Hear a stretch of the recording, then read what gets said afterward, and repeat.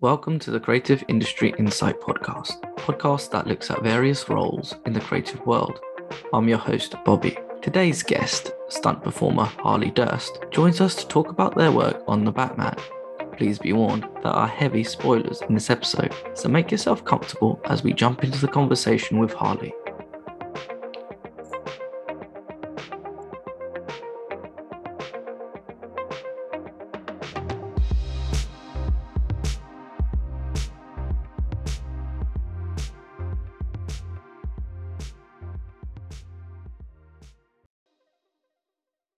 Hi, Harley. Thanks for joining me today. Pleasure, Robert. Thanks for having me. Glad that you could join me and jump on and talk about The Batman. I should say from the offset, I actually did work on the film. I spent, 2019 to 2021 on the film. So Yes. I have a feeling that I might have bumped into you. And I have a feeling that I might have watched a rehearsal early on, which I hope this story is correct. When I was in the stage, not the stage, the stunt Rehearsal workshop. area. Yeah, where Yes. you have all the cardboard boxes, which at first didn't make sense to me, and then I got told by Jane, the stunt office coordinator, Yes. if you want to see like what we do, go watch what they're doing right now. Yeah, they had somebody in the bat suit clipped in, fighting everybody, and then I think a rigger lets like a lever go, and they flew backwards into the boxes. Yes. Was that you? That may well have been me. I can't Okay, confirm or deny because I don't know the specific moment. I can't remember the date, but I remember just watching and being like, okay, this is pretty cool. Yeah. So that may have been an early rehearsal for the neck bomb explosion that goes off at the funeral. That makes so much sense now. Now that I Yeah. like think about it, because at the time I'm just watching, it's like, wow, cool. And then now thinking about it, and then if you watch because it's in the trailer as well, seeing That's that right. point, okay, Yeah, because we had a lot of boxes set up then that was representative of the chairs that he was going to go crashing into and through during that time. because that's probably one of my favorite scenes in the film, the whole funeral scene and the build up to that.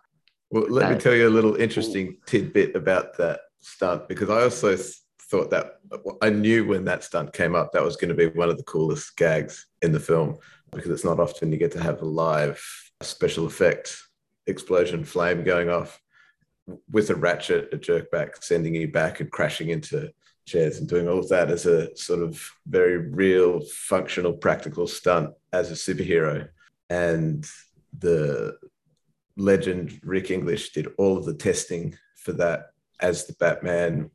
We tested the special effect inside our rehearsal space, and it was quite a big special effect, and it was going off quite close, and we took all the necessary precautions of Pyrex lenses and fire gel protective clothing, and we did that practical jerk back where the explosion's going off right in his face and blasting him backwards. And then as it played out, Rick was then busy on another unit, probably doing vehicles and motorcycle stunts. So then I was next in line to do that gag, and I was super happy about that because it was going to be an amazing gag. And I knew that it would be one of the coolest gags. And of course, it made the trailer, so it ended up being the coolest gag. And then I got a phone call off another production that I'd been working on previously, and they wanted to do some reshoots with me in LA. And I told them that I wasn't busy. And they said, oh, no, it's no problems at all. We've already been in touch with the producer. We know that you're working with Steve Griffin, stunt coordinator. So we can all sort it out on our back end. And I made it very clear in the email that I appreciate the offer. I need to put all my time and energy into this production because it meant a lot to me. And they basically went and organized it on the back end through the producers, which is a very wonderful position to be in. And it's not a complaint of mine at all. But I then got the phone call that I would be flying to LA for 2 weeks to shoot some pickup scenes, which was Fast and Furious 9 at the time, which was an amazing experience in itself. But then I missed out on doing that gag. And then Scott Kirkbride, who was our third in line as a Batman stunt double, he got to do that gag. And literally last minute, he got called in to do that, and he nailed it. It was an amazing amazing job. And that's the gag that you see in the trailer and in the film. Oh, that's so cool. It's when you think about like the practical side of stunts, because that's probably one of the dangerous stunts in the film. I think it's probably the second one from the looks of it. I think the first one is there's the shot of this is actually like the photo that was plastered all around like Daily Mail and everything. And I think it was you on top of the tower in Liverpool. Yes, the Royal Liver building. Yes. And I'm jumping like all over with my questions on this, but it's just seeing you in the suit and everything, in the glider suits. And like, well, I think the first question I want to ask is, were you not like scared being that high up in that area? And then like the whole idea of doing the stunt, but then how much planning goes into it before you guys actually come onto location and have a look at what it looks like? Yeah, there's lots of different incarnations of how they can achieve the results and the shots that they wanted. And I believe that there was actually a building in Chicago that they were going to use for that. And it was going to be a practical stunt, whether it was going to be a stunt performer attached to a helicopter or off to a crane system on a different building. There were different alternatives that they were looking at to do that practically. And then the COVID pandemic hit, and then that got moved to somewhere local, and the Royal Liver building was chosen. And then we went through all different iterations of how we could achieve that. And then doing it at the Royal Liver building, there were limitations of not being able to hard rig from the building because it's heritage listed. And then that creates a whole other set of problems and having to soft rig off the building. So you can't put in solid bolted anchors and things like this. And the access is a very narrow stairway to get right up to the clock tower. And at the end of the day, it is myself standing on that precipice of the structure, which is not allowed to be touched, modified, or set differently. It's just a sculpted stone shape of the wall that we're standing on. That was curved on all sides. It's not flat in any way.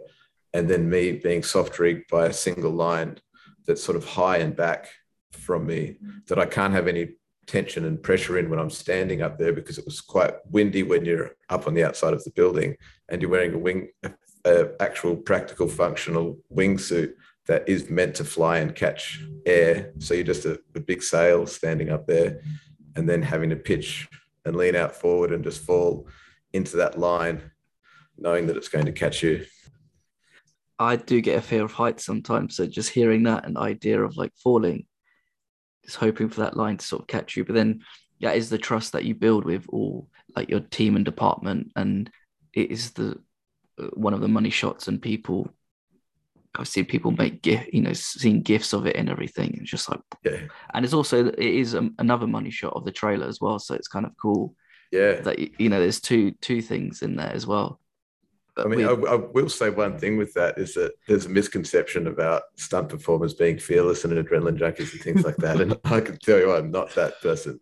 You're exactly right. Everything comes down to the training and the trust in the team. But I had a funny moment up on top of the Royal Liver building. And I have a background in parkour, and I've done a lot of building gap jumps, running at height, doing things at height. And I'm totally fine and comfortable doing that to the level that I know that I can do. But one thing I've always had trouble at is just standing on the edge of a very high structure. If I'm doing something, I'm fine. If I'm jumping off it, that's fine. But if I'm just have to stand on the edge, it's the natural fear is in there. So I made that aware to the rigger, who I trusted very much. And I got up before I was in the bat suit. I was just in my plain clothes with my harness on, standing on the edge of that building in the middle of the day. And I could not for the life of me stop my right leg from shaking like a dog. And he's like, dude, are you okay? And I was like, just count me in and I'll be fine. He doesn't count. 3, 2, 1, go. And just without any feeling of resistance, just having to lean forward and pitch out off the building. That was terrifying.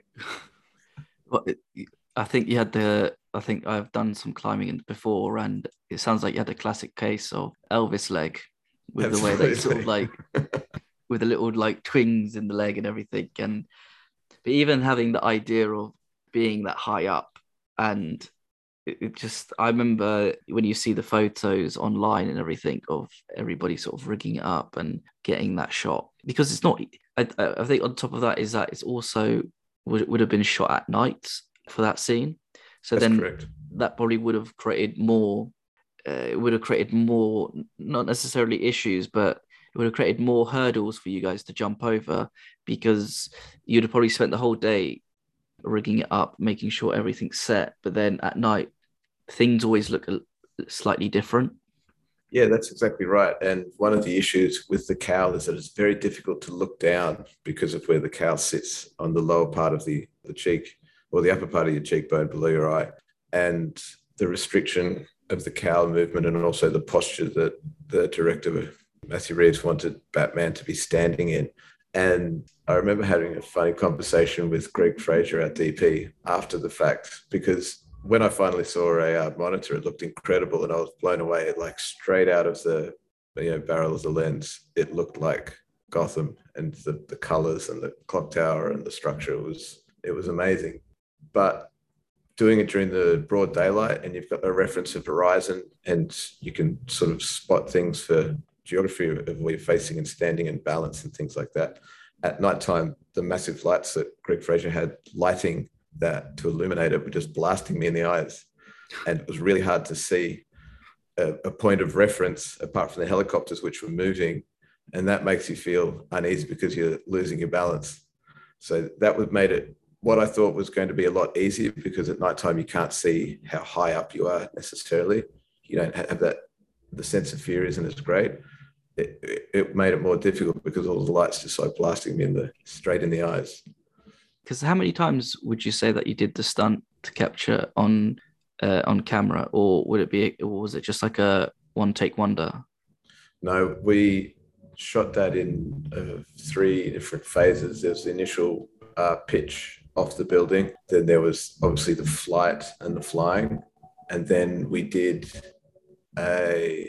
obviously the crash landing at the bottom. So we ended up pitching off the structure. I don't imagine how many times. It was a lot, because when we went back and we were doing it with the camera mounted on the back of the helmet, that was a whole other rig in a studio space that we then had to recreate the flight leading into the camera mount on the front, looking at Batman's face sort of down the lens. So that shot that you see of the guards running in is all it's not a POV, it's like a reverse POV of Batman having the mount on the back of his head and diving off and seeing the wingsuit sort of inflate behind him. I mean, we did that a lot, and that helmet camera was incredibly heavy, and that was a whole other thing of it's stunts that you don't really, and this is actually the beauty of Batman. There were so many amazing shots that Matthew Reeves conceived, and then the teams were able to figure out how we can do this, whether it was a camera mounted onto a vehicle, or in this case, a camera mounted onto the back of onto a helmet that we were wearing that was seeing the back of Batman and the wingsuit. They become so challenging because in a way you end up becoming the camera operator, and you have to hold your head in a certain way, and you've got key moments where you have to look. And at one stage we actually had a laser pointer mounted on the front of my helmet, because I realized very quickly that using an eye line for marks is not consistent, because sometimes you just move your eyes and not your whole head. So then the laser pointer attached to the helmet on the back of the camera, I could physically move that laser pointer to certain marks so that he saw everyone running up behind me, and that action as they're grabbing as me as I was jumping off the building. It's way more complicated than what it seems. And this, for me, as a stunt performer, this film in particular is also a beautiful example of the amount of man hours and time and effort and energy that we put into these shots. And the raw footage looks absolutely incredible. And then it's just a fleeting moment in the film. And I think back and think, oh, they could have made more of that. They should have drawn that out. But that's the beauty of Matt Reeves' filmmaking and what he's achieved with this film. It's just all a part of the world. And the beauty is in, I guess, the simplicity of his shots and what he's able to achieve to create those, what is seemingly simple shots, but they're incredibly technical and complicated. Going back to what you're saying about having that laser pointer to hit each mark, is something that is like that must have been such painstakingly planning for not just yourself to be moving to places, but also the DOP to make sure that it's going to look right, but then also the electrical team to make sure that they rig the lights correctly. And as you said, it's like just a fleeting moment in the film, but it's also just the attention to detail that everybody puts in just creating those sort of small moments in a big film. Mm. Like Um, one of the prime examples in the film is during the car chase sequence where the tanker gets rolled over and explodes as the Penguin drives around it. And then you think the Batman's been blown up in this fireball. And then there's this amazing shot of a camera mounted on the side of the Batmobile shooting backwards. And you see the Batmobile jumping out of the flame and landing and smashing into the back of the Penguin vehicle. And the chase continues. So that is a world-class rally driver driving the Penguin vehicle with a camera mounted that had to do this maneuver around this exploding truck as Rick English was driving the Batmobile, jumping it through the fireball and landing. And the timing had to be so precise for the drivers for that to happen. And so all of the planning that they put in place, rehearsing. There was no B camera. Like there was no, oh, what if we set off this massive explosion, fire this truck rig, and the stunt driver doesn't get the shot? They had to get the shot. And it's not a CG insert. There's no layover in there. You see the Batmobile and the shooting off the back of the Penguin. So sorry, the camera is mounted to the Penguin's vehicle, and then you see the Batmobile flying into frame. Like that's planning. and that's just that probably took many nights to shoot for just for that sort of moment. But and then it's also I guess stunt work is slightly like a dance routine where timing, practice, and just being at the right sort of hitting the right steps at the right time, especially like with fighting, it might be slightly easier. But then when you're doing it with cars and everything, it's just like even more insane to think that like you've got people who have to plan this and make sure that they hit, as you said, no B camera.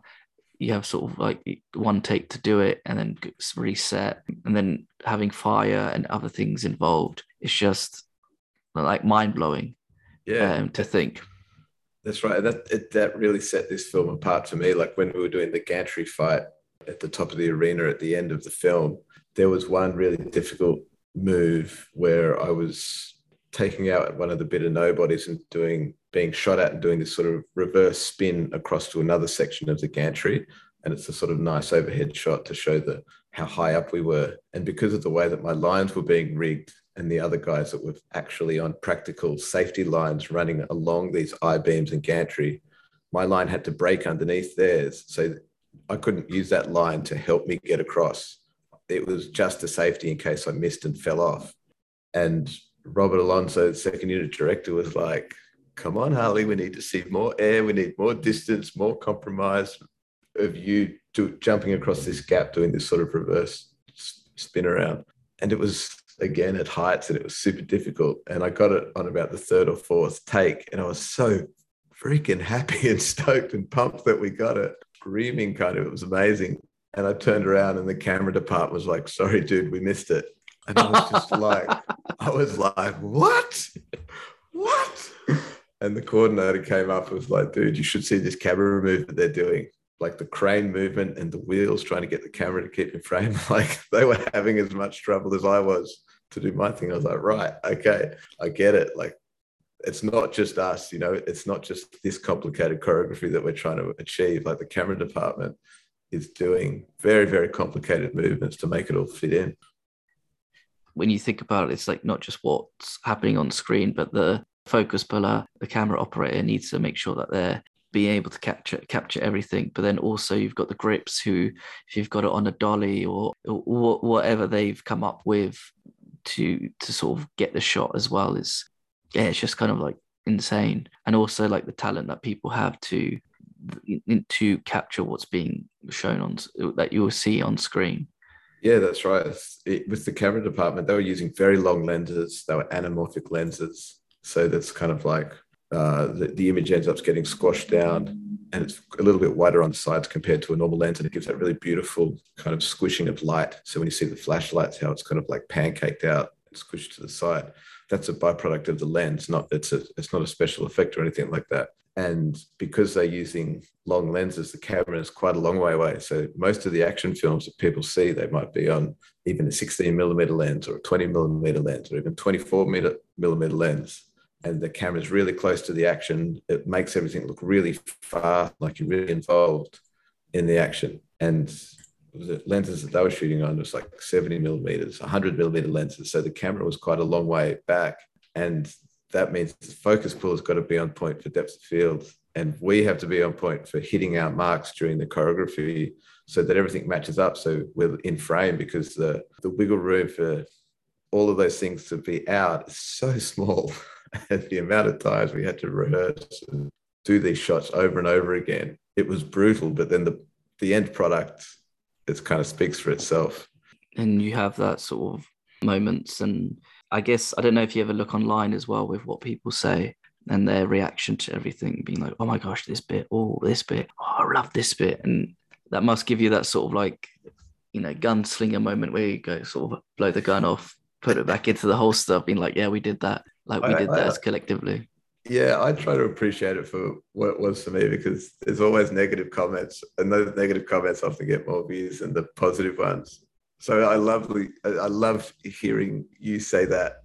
I don't want to go out and hunt for those comments, because I'm going to find a whole lot of negative ones and be like, don't understand what we went through. Like I saw a funny one that was like representation of the winged bat suits. It was like Robert Pattinson, and it was me standing on top of the live building in the middle of the day. It's just like candidly caught by somebody with a long lens. It's not a part of the film or press kit or anything else. And it's got like Christian Bale and his amazing big cape with like the bat-shaped wing. And it's got Michael Keaton's bat wing and all these sort of variations looking badass and amazing because they're part of the production. And then it's got Dinky me standing up with the wingsuit on the edge of the building. I was like, come on, guys. Anyway. It's like I bet you somebody made like a meme being like, when you buy something from Wish, it's like expectation, reality. And it's just right. Like, so hard. Right. But then I guess all like perception changes afterwards once they see everything and when they get the vibe and actually understand what's presented rather than some person taking a snap from, meters and meters away. But what I'm curious about as well is because you're a stunt double and body double for Batman, you kind of, I'm curious to know that, was there a time where you'd sit down and talk with Rob Pattinson, who plays Bruce Wayne and Batman, to understand what his movement's going to be like in the Batsuit, but also his movements and the way he's creating the character? Because there must be some way that you need to replicate that at the same time as well when you're in the Batsuit.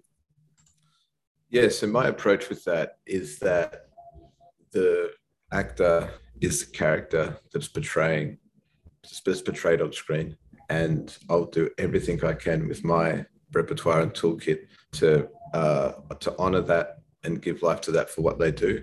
I don't feel it's necessary to have the conversations with them because you sort of mimic things and you pick them up through the rehearsal process and training. And there's little conversations we have with fight choreographers and stunt coordinators about, do you think Robert could do this? And then we have training sessions and we give them some choreography and it just sort of develops. But I've never felt inclined, and I'll always do my best. I've always seen them as the character. And Robert Pattinson was no different. He's a brilliant actor. He was really physical coming in and training with us. And there was such limitations because of the suit. And then the suit is its own entity, right? It makes you stand a certain way. It makes you move a certain way. It has limitations. And Robert looked freaking amazing in the Batsuit. And I would be standing on set in the Batsuit at times with him. And I'd watch him do a scene. I'd be like, God damn, he looks so cool. I'm sure I don't look that cool. And then when I would bring these things up with him, he would just laugh and be like, I feel the same way about you and Rick. Like, I see you guys standing there doing stuff. And he's thinking to himself, oh, God damn, they look so cool. I bet I don't look that cool. I'll be like, what? That's hilarious, because like we don't feel that way at all. But then you realize that he's actually just going through the same thing we are, of like, oh man, this cow is so sweaty, or I can't see to my left, or I can't see down. Like, there's choreography where somebody passes you something, and sometimes you just got to guess where their hand's going because you physically can't see it, or whatever that thing is. And the cape then is its own entity in itself. Like, trying to just be low on the ground and stand up can be the most difficult thing, because you accidentally put your heel on part of the cape and then all of a sudden you choke yourself and you fall backwards. And there's all these like little things that should be so easy that are incredibly difficult. But yeah, I mean, to say the least, it was an absolute pleasure working with Robert. He's such a professional, and there was always sort of these funny moments where you have a little bit of fun. You like turn around and you've just like lined up a sequence or something for him to do, and he steps in and you'll be like, who do you think you are? And you're like, I'm the Batman. I'm the Batman. It's just all that like little stupid banter as you walk past each other, or whatever it is. It's fun. As well with wearing the suit, I can imagine that they create various iterations of the suit. So you have the hero suit, which Rob would wear, but then you'd have the suit the stunt performers would wear. Was that slightly altered so that there's more movement for you guys to move around, be able to fight in, or or were they all just quite similar? Yeah, there is generally a hero suit that Robert would always wear, and then we had varying degrees of.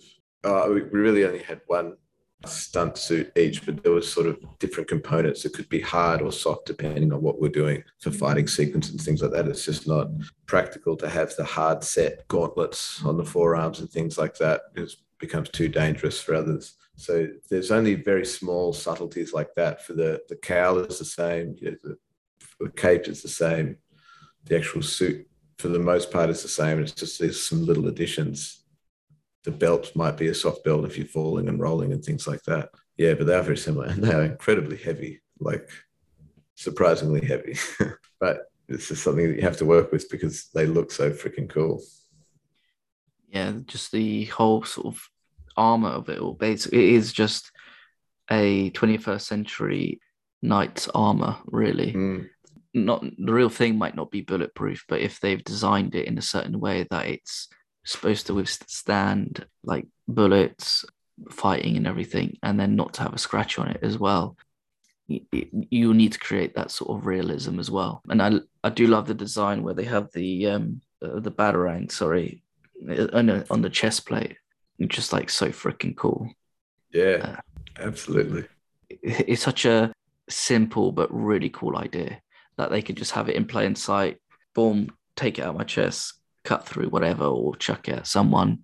I don't even, looking back, I can't even remember how much it played in the film, but the grappling gun, we had a functional grappling gun gauntlet that you could twist your hand in a certain way, and the grappling gun would detach from the forearm and swing out on a mechanism into the hand to then fire the grappling gun. And like, that was really cool. It was like, you felt like this, like Western RoboCop type mechanism. Like, the grapple gun does play a big part in the police chase when he punches Gordon, he's running away, and then he shoots up the staircase, where again they have that cool insane shot right on top of Batman as he goes up, and then you just see everybody sort of trying to chase him. And it's I think this is probably the one of the few Batman films where you do see the fear of Batman appear in the film when he's doing these crazy stunts, and there is that humanity to him where he's like, oh my gosh, I can't believe this is happening and everything. Especially when, when he's doing the base jump, when he's going up the stairwell. Yeah, so yeah. Thank you, sorry. Yeah, that's right. And that was something that Matt Reeves was really pushing. Like, we would do it, as say, the sequence where the sniper takes out Falcone and then Batman grapples up and crashes in through the window. We had all these different devices and mechanisms that could propel us through a window and crash into the hallway, and we were always landing like a superhero would land, like cool and upright, wide stance, and in control 100%. And Matt Reeves was like, no, like you wouldn't come in like that. Like, you're figuring this stuff out. It's like you're kind of new to this, and where you're like crashing in upside down, out of control and messy. And this is real. Like, I want this to look like this guy's figuring this out. And yeah, he's like, it's way more in the real world and that kind of thing. So that was a challenge in itself. Yeah, because I guess the traditional superhero film now, they're not, even though they're figuring it out, they'll still be able to land perfectly, have that sort of badass moment whilst Batman's still sort of fumbling around at times.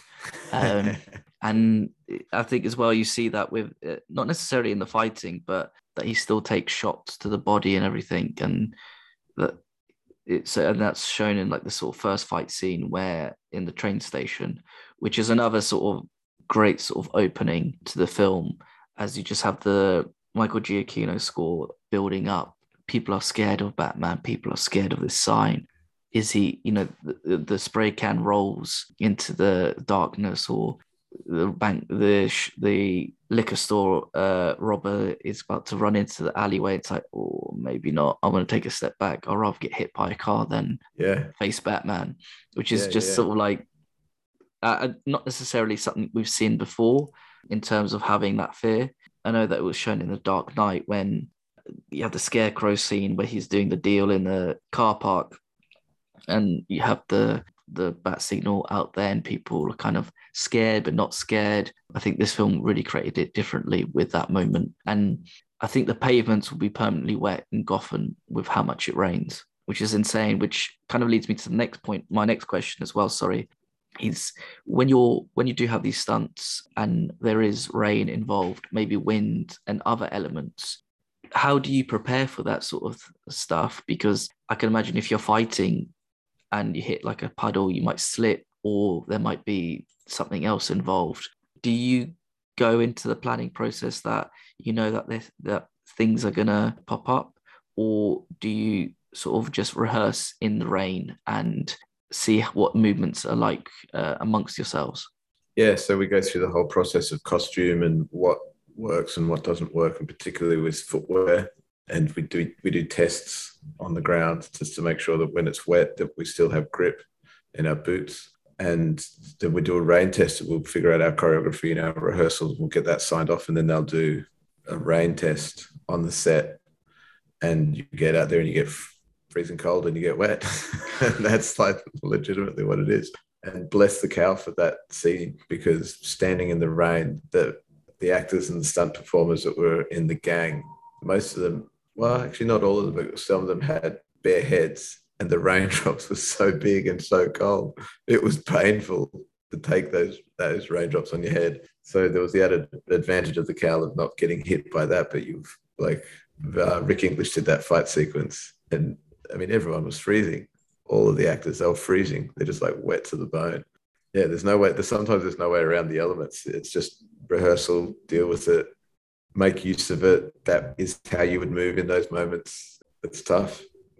The idea of, because I hate being wet, my biggest like pet peeve is having wet socks. So I'm not sure how people would have done that a whole day of just standing there, going through everything and just sort of being like, oh, I don't know if I could be able to do that. And that's the thing, I say Rick did that fight scene. I mean, Robert was out there with him doing all of the fight as well. Like, it would get marked through by stunt doubles and things like that. But Robert was out there with them the whole time in that rain, being a legend and, making that whole scene happen. So, yeah. And, you look around and the cast and crew and the camera guys, they've all got their ponchos on. They're in it as well. It's like, you can't avoid it. It's unavoidable. Again, you just all the planning and preparation that goes into it to make it as good as it can be, but you're exposed to those elements. Yeah, but then again, that's another thing that like people won't see when making a film, because I think sometimes as well, a lot of practical effects are replaced with visual effects. But I think a lot of, I saw an interview where they wanted to do a lot of everything, pretty much everything practical with what they can. And I can imagine with pandemic slightly changed that as well, with what they could do and what they wanted to do. just wanted to sort of find out as well is, well, I guess what would you say was your favorite day on set? It's an interesting one. As a stunt performer, my greatest moment was doing the wingsuit crash landing at street level, because that was a massive stunt.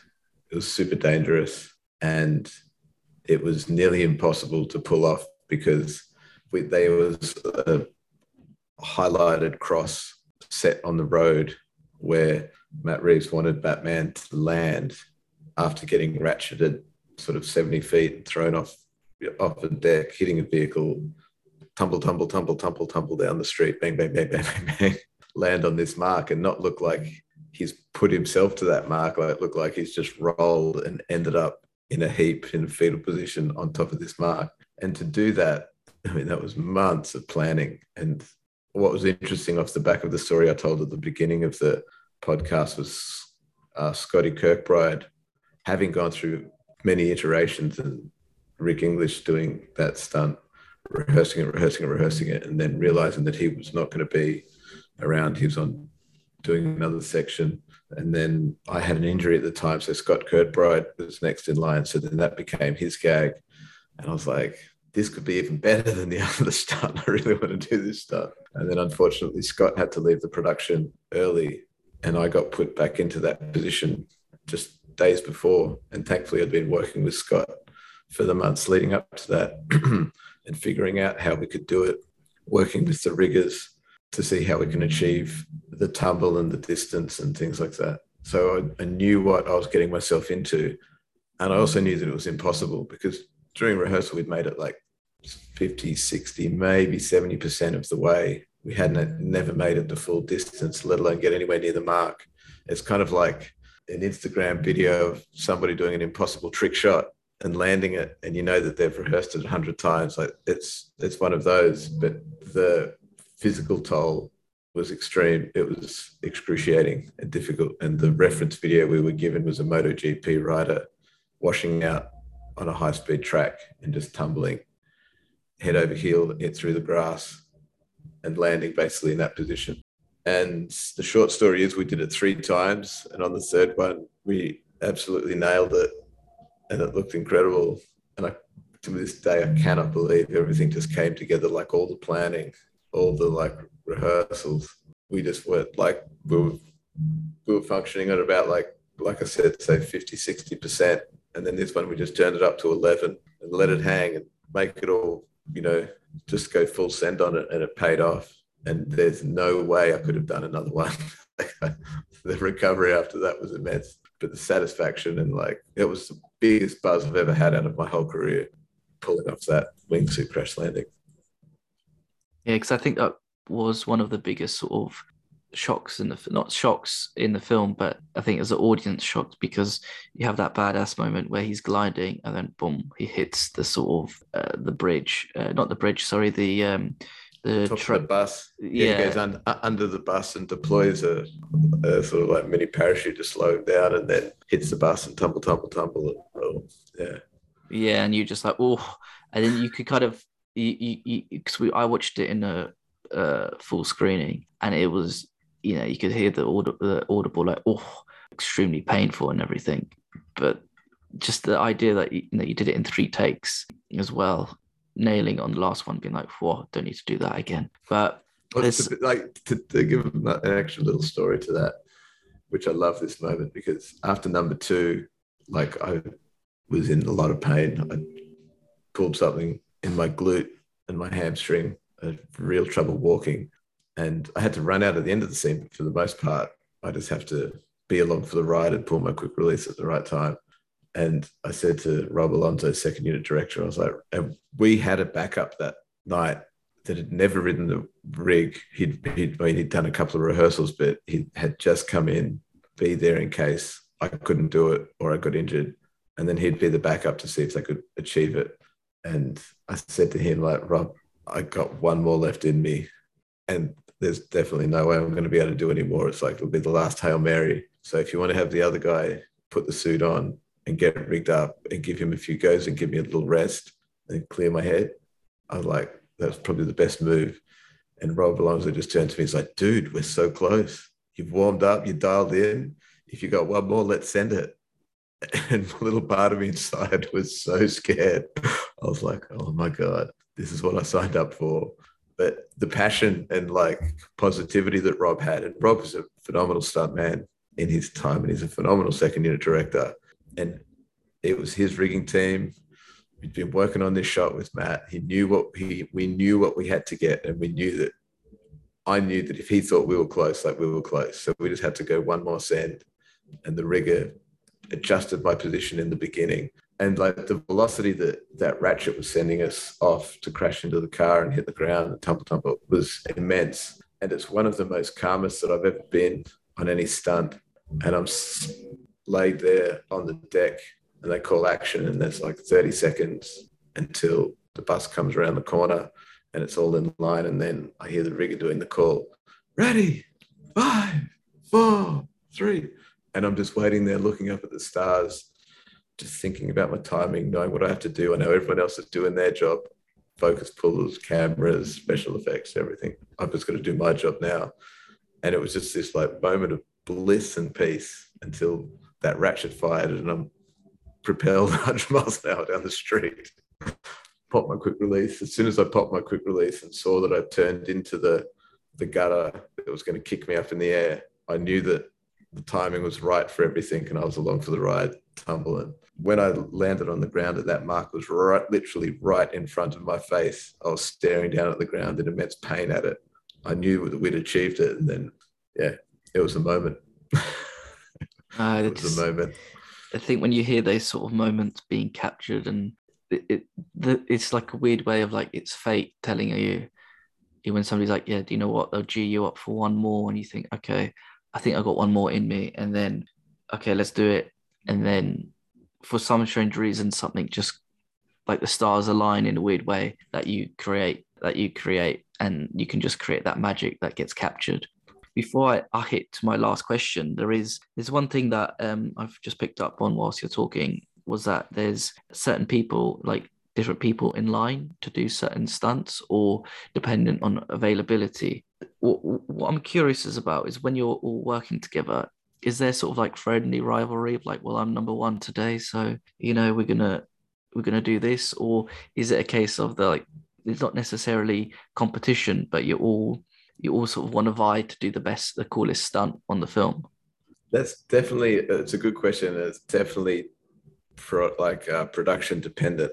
And for me, I came into it seeing that Rick English was number one stunt performer. He'd been engaged by production earlier. He's a seasoned stunt performer, was an amazing fighter, amazing with vehicles, cars and bikes. And I've not worked with Rick in that capacity. So I felt like I was doing my due diligence to give him all the support and space and time for him to do those things. And I, in a lot of ways, felt like I was Rick English's stunt double. I wasn't Robert Pattinson's stunt double in the early times because I had big shoes to fill if I was going to be working with Rick. And I mean, he and I gave it absolutely everything physically, and we were in bits. And there's no way that we could have done that. And it's also, in most films, you do have one stunt double. You might have second stunt double just for some second unit or main unit things, but on this one, we needed a team of people behind us, and it's like, yeah. And so I guess that's it in that essence. Like, that particular film was an amazing team, and not many people can hang with Rick English as a stunt performer. So that was all I needed to do, and just to be supportive and hang with the big boys, right? Like, that's what you want to do. You want to be working with the best people in the world because it makes you better. And that's what that film was. So yeah, that's also made that film, super unique. And the same with Scott Kirkbride. Like I mentioned, like, he got to do that gag that I was going to do with the blast back, with the neck bomb. And then I got to do the gag that he was going to do with the wingsuit crash landing. And he gave me the most positive message literally on the night that I was doing it on voicemail. So that was like Yeah, it was a great vibe in that sense, but it's not always like that. I'll tell you that now. That was a unique situation. Yeah. And yeah, I can imagine. Do you know what I can imagine? The friendly banter of like the Toy Story things, like just fall in style and everything. That I can imagine saying the night before. But yeah, But I mean, exactly. like, there was one really funny moment that I always remember where I'd smashed in a gantry fight sequence fighting the bit of nobodies. It was all of these elbows and close quarters fighting. And it's very difficult to elbow somebody when you're wearing the cowl because you've got no peripheral. So you just have to throw the technique and knowing that the performer is going to be in the right space to do that. And then I had to sort of do a disarm and then throw another elbow, which was more like north-south going down. And I hadn't realized I'd stepped too close to the handrail, and your elbow is one point on the bat suit that actually isn't protected. And I've just full force elbow into a steel rail, and my elbow just like hematomed and popped up like a balloon.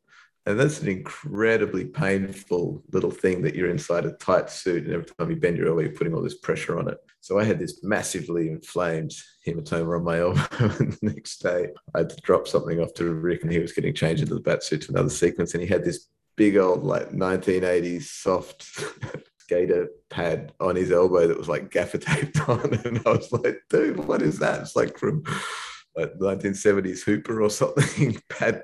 And he's like, man, I hit my elbow like last week doing a roll, and now I've got this big balloon. It's so painful. I can't put anything hard on it. It needs to be soft. And I pulled up my sleeve and showed him my big ballooned elbow. And it was just freaking hilarious. We're actually going through the same thing, like just getting, beaten up and having to deal with the same kind of stuff. It was a really funny moment. I'm just like rubbing my elbow now, just being like, oh, just the idea of it's bad enough when you hit your elbow and it goes numb, but then for it to balloon up, oof, Oh yeah, no, and thank you. that hangs around for weeks and months. It like doesn't go away quickly, and it's Ooh. tender.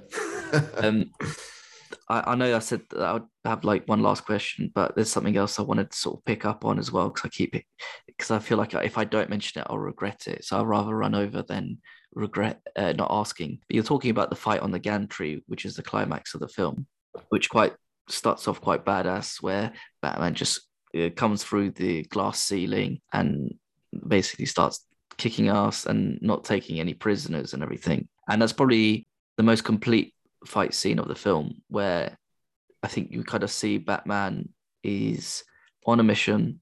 He has all that rage, but he's not figuring it out. He knows what he needs to do. He knows what he needs to save. So when you're planning these fight sequences and then performing them, well, as we've heard, one injury has already occurred with the elbow. Where do you start off with the fight choreography for it, and how do you build up to making it look believable on screen?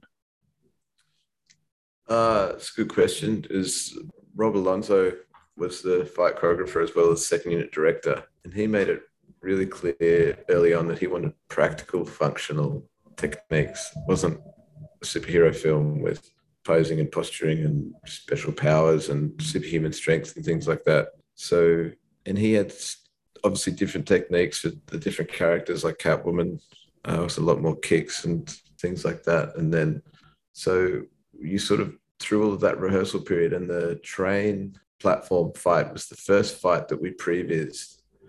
And that fight alone, we learned a lot. We had cape manipulation where he choked out one of the guys where he wrapped a cape around his neck. We found out limitations of what we could do in the suit with Batman was never going to be a kicker. He was never going to kick, right? So we wasn't going to be doing side kicks, like maybe basic front kick, back kick, and no any inappropriate or non-practical spinning moves. It's like you would put a little bit of like spice or sauce on the move and you would do like a little cool flare or something like that. He didn't want anything like that. It was like direct line. It was functional. And like everything had a purpose. So yeah, I guess, and that is probably a good representation of what you saw with the gantry fight, where he was like pushing forward. He knew what his task was involving. That early train sequence is what sort of taught us a lot about what Batman could do. And like that line that made it into the trailer, "I'm vengeance," after he's just like pummeled this guy. Freaking genius. Harley, thank you so much for giving up the time to talk to me today. I've had a lot of fun and really enjoyed it. For those interested, the Batman's out now in cinema. Yeah, just go watch it. Sit there, enjoy. Don't be put off by the 3 hours. Just sit there, enjoy it, and sort of just take it all in. Yeah, real pleasure, Robert. I appreciate the conversation and the passion for it. It's fantastic. Great. Thank you very much. And cheers. Thank you. Bye-bye. Thank you for listening. Please subscribe, rate, and review this podcast.